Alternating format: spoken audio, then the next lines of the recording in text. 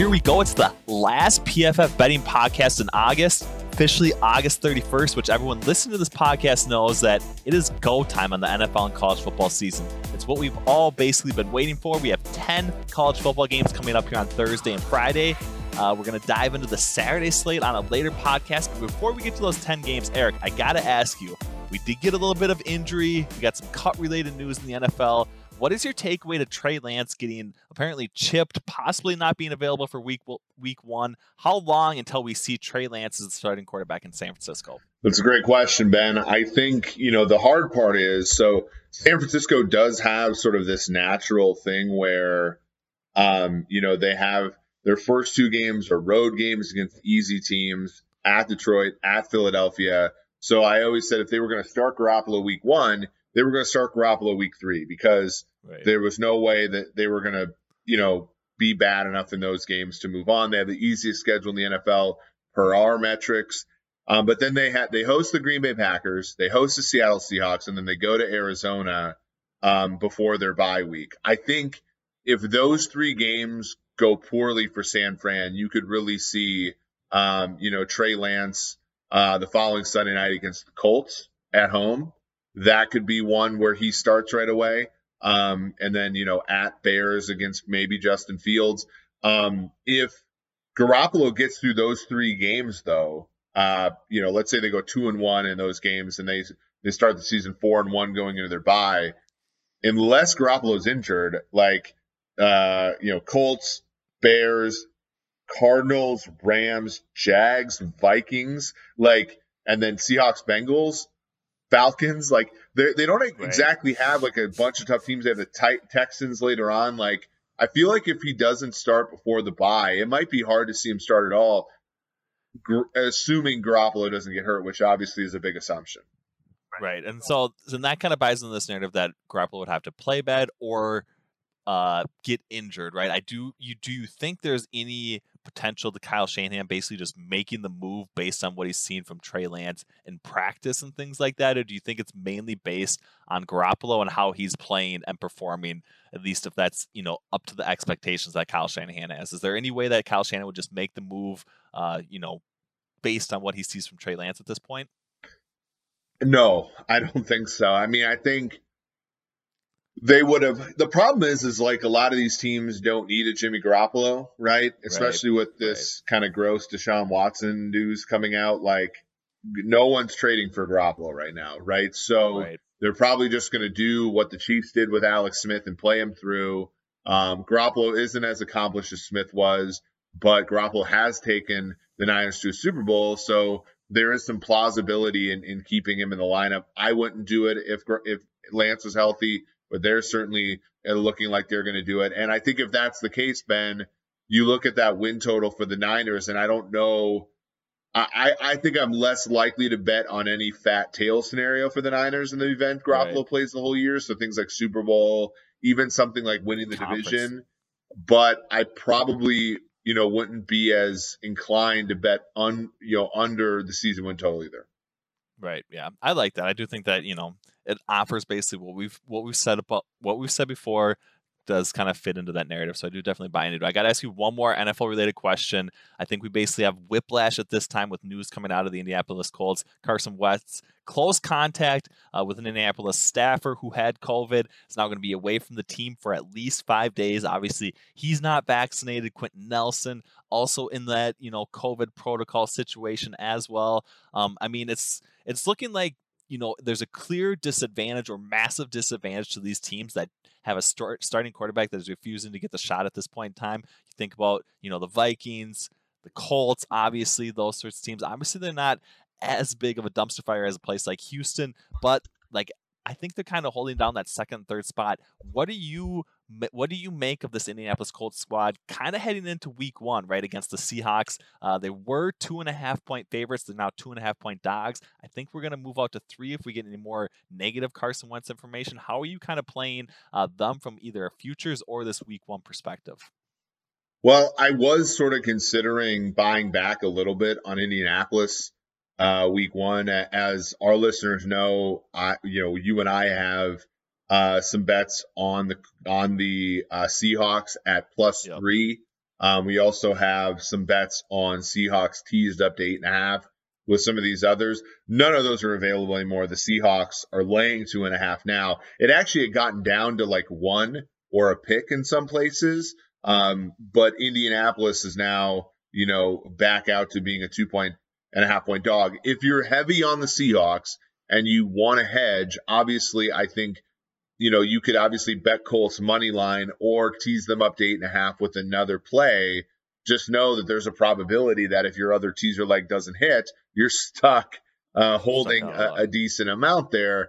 But I just think you have the best of it if you had Seattle at +3 at this point. And you just don't want to, you just don't want to let it go. Or hedge it off at all. So I'm selling the Colts week 1. I like the Colts a lot. As far as like an organization, I think Ballard's good. I think Reich's good. I think a lot of people in that building are great.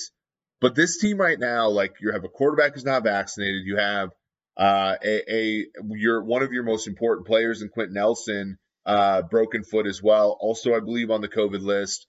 You have a defense that is kind of void of players who are really good at premium positions, right? You have great defensive tackle in Buckner. You have a great linebacker in Leonard, but other places are kind of shoddy. And you look at the offense, T.Y. Hilton's out with a back problem for the first few weeks. You look at this and it's like, man, that's a huge mountain to climb for Frank Reich, who's been great, but I think this team has kind of 7-10 written all over it, much like it did in 2019 when Andrew Luck retired out of the blue. Right.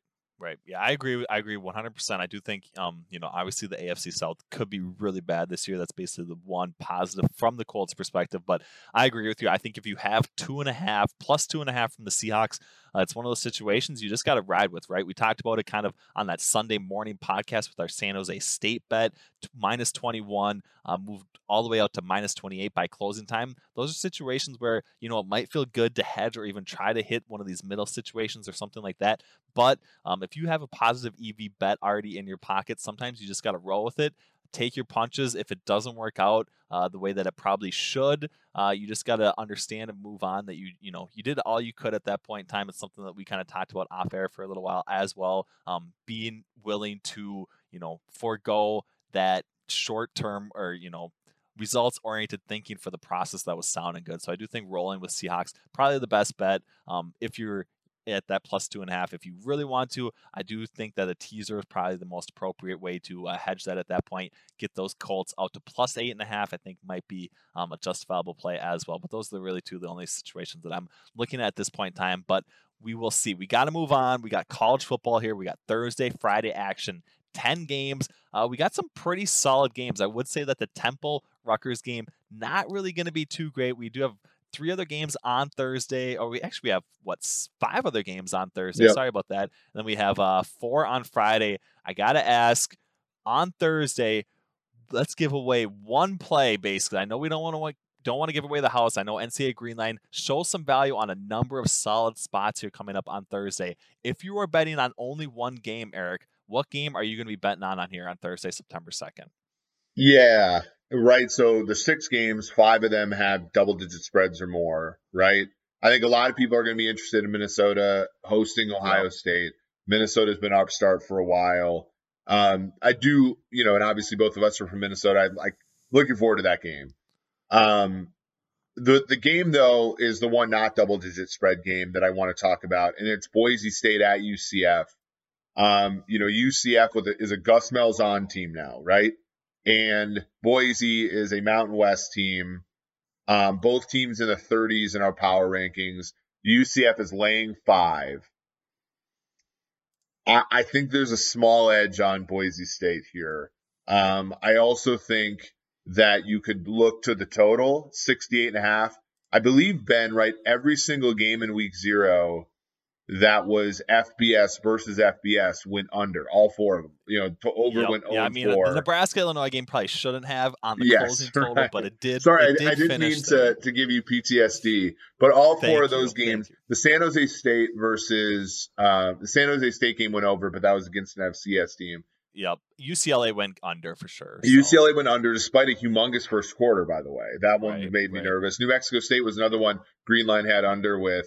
And while we did not get New Mexico State to the window, we did get under there despite a first half that was first quarter or so that was high scoring.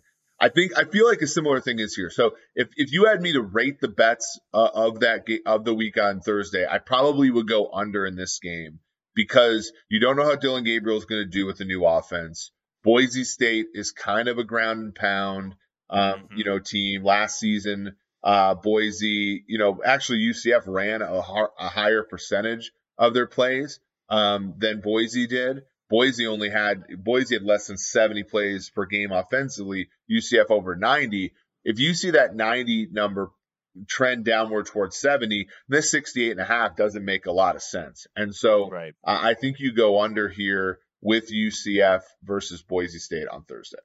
Fantasy football draft season is here, and we are offering 30% off any PFF subscription to all first-time subscribers with promo code KICKOFF30. For just $7, get access to PFF's Fantasy Football Draft Guide, player rankings and projections, all of PFF's locked article content, cheat sheets for your fantasy draft, and so much more. Again, that's promo code KICKOFF30 for 30% off any PFF subscription. Get access to all of PFF's fantasy tools for just $7. The NFL is back, and DraftKings Sportsbook, an official sports betting partner of the NFL, is giving all new players a can't-miss offer for Week 1. Bet just $1 on any NFL game during the first week of the season and receive $200 in free bets instantly, no matter what. Take advantage of this limited-time offer now. You heard that right. DraftKings is giving all new players $200 in free bets instantly when you place a bet of $1 or more on any Week 1 game. Head to the DraftKings Sportsbook app now to check out all the great promotions and daily odds boosts. Plus, you can make every game a big game with same-game parlays. Download the DraftKings Sportsbook app now and use promo code PFF to receive $200 in free bets when you place a $1 bet on any Week 1 game. That's promo code PFF to get you free $200 in free bets instantly for a limited time only at DraftKings Sportsbook, an official sports betting partner of the NFL. Must be 21 or older, New Jersey, Indiana, or Pennsylvania only. New customers only. Restrictions apply. See DraftKings.com/sportsbook for details.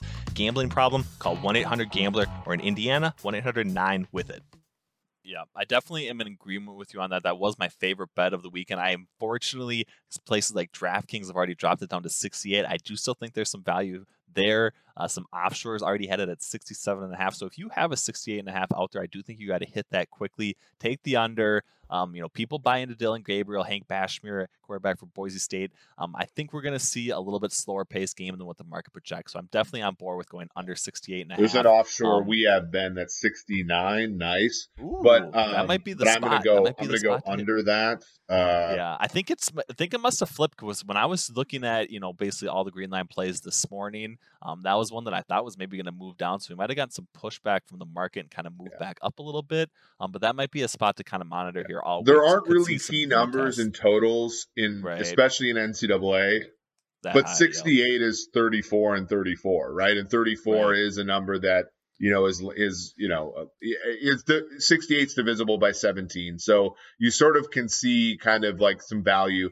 A lot of people, there was really we talked about resistance on the last show. There wasn't a lot of resistance going through because the UCLA total, I believe, opened at 70.5, got to 68.5, got to 67.5, got to 67. I think that's where it closed.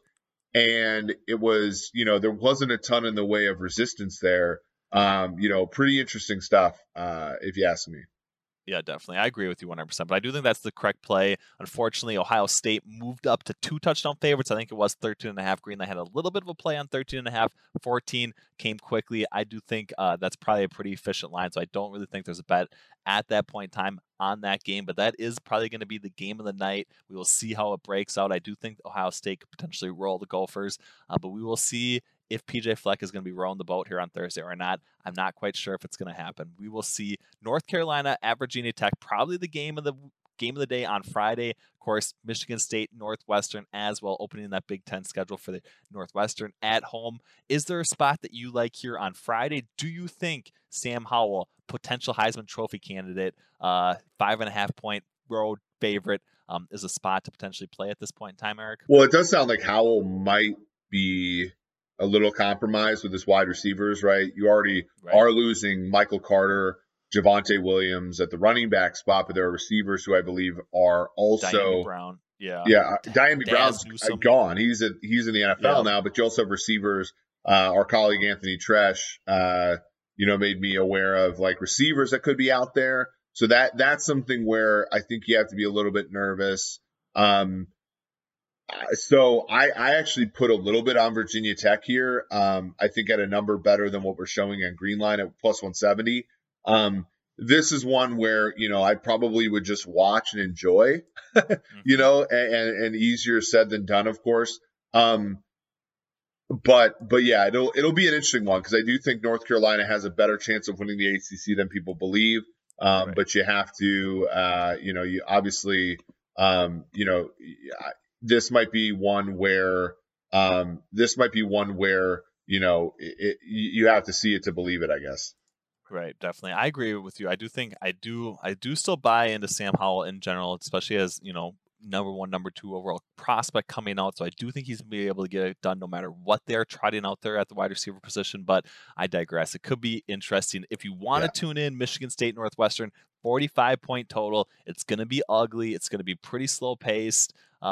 Big Ten, that's obviously how Northwestern has been playing the past couple of years. But we don't really find too much value. I guess if you want to sweat out an over 45, that might be the correct play at this point in time. That doesn't really show value on that play, but I'd rather like pull my hair out than watch root for that over. I don't mind Big Ten football as a concept, but not as an over concept. Yeah, not as an overplay. I will say though, so here's one, and this is where we went. We had 2 losses on Greenline this weekend. We were up 2 units if you bet flat staking. We're up 5 units if you bet as a percentage of edge. The Old Dominion Wake Forest game is another example. So the 2 games we lost were on New Mexico State and UConn, 2 teams that did not play in the 2020 season. Right. Old Dominion's another team that did not play in the 2020 season. And there is, and they are getting 31 from Wake Forest. We do show a small edge there. I don't know if I could bet that. 31's a lot of points though, but that's a caveat there. The one game that I do like in this slate is I do like Charlotte at home against Duke. Yeah. Sitting at a 6.5 point total or 6.5 point spread. Yeah, you might bet the money line better than the spread, but right. Duke is terrible on offense. We have them 114th in the country. We actually have Charlotte at 26th in the country. They have a quarterback, last season their quarterbacks had 5.5% big time throw rate. And their passer rating when under pressure was better than Duke's passer rating collectively when clean. So, there's an aspect of Charlotte that can score here, right. That might make this thing interesting. We have them separated by about 8 ELO ratings points. We have Charlotte at 107, Duke at 99, which if you look at the PFF NCAA power rankings, you can actually look and see like what those end up being. So let me go ahead here and look. Duke is 5 points worse than the average team on a neutral field. Charlotte's 6.9 points worse than the average team on a neutral field. So you can see that separation is not that big. Charlotte's also playing at home. You know what to do. Right. Yep, definitely. I think Chris Reynolds at quarterback for Charlotte has been quite good, especially from like a wins above average perspective. And of course, you touched on the opponent adjusted grade as well. They've looked quite good. They do have some pretty good receivers as well for the Charlotte. So I do think if you see them move out to 7, that might be the best bet you can make on the Thursday, Friday slate. 6.5. If you want to put a little cheddar down on the money line, that might be the best spot unless it gets out to that key number 7. I do think that is the correct play as well. But we will see. I am ready for college football to be here. We have a full slate on Saturday. We're going to be bringing it back here with the PFF Betting Podcast. A couple more days this week, and then we are getting into our full in-season schedule starting next week. We got a great host of people coming up here, so make sure you tune in, hit that subscribe button. Get all the latest content you can on PFF.com. Lock in that subscription with Kickoff 30. It's only going to be here for a couple more days, so make sure you get the best discount you can on that PFF.com elite subscription. The time is now, people, here, so let's go. From Ben Brown, joined by Eric Eager, this was the PFF Betting Podcast.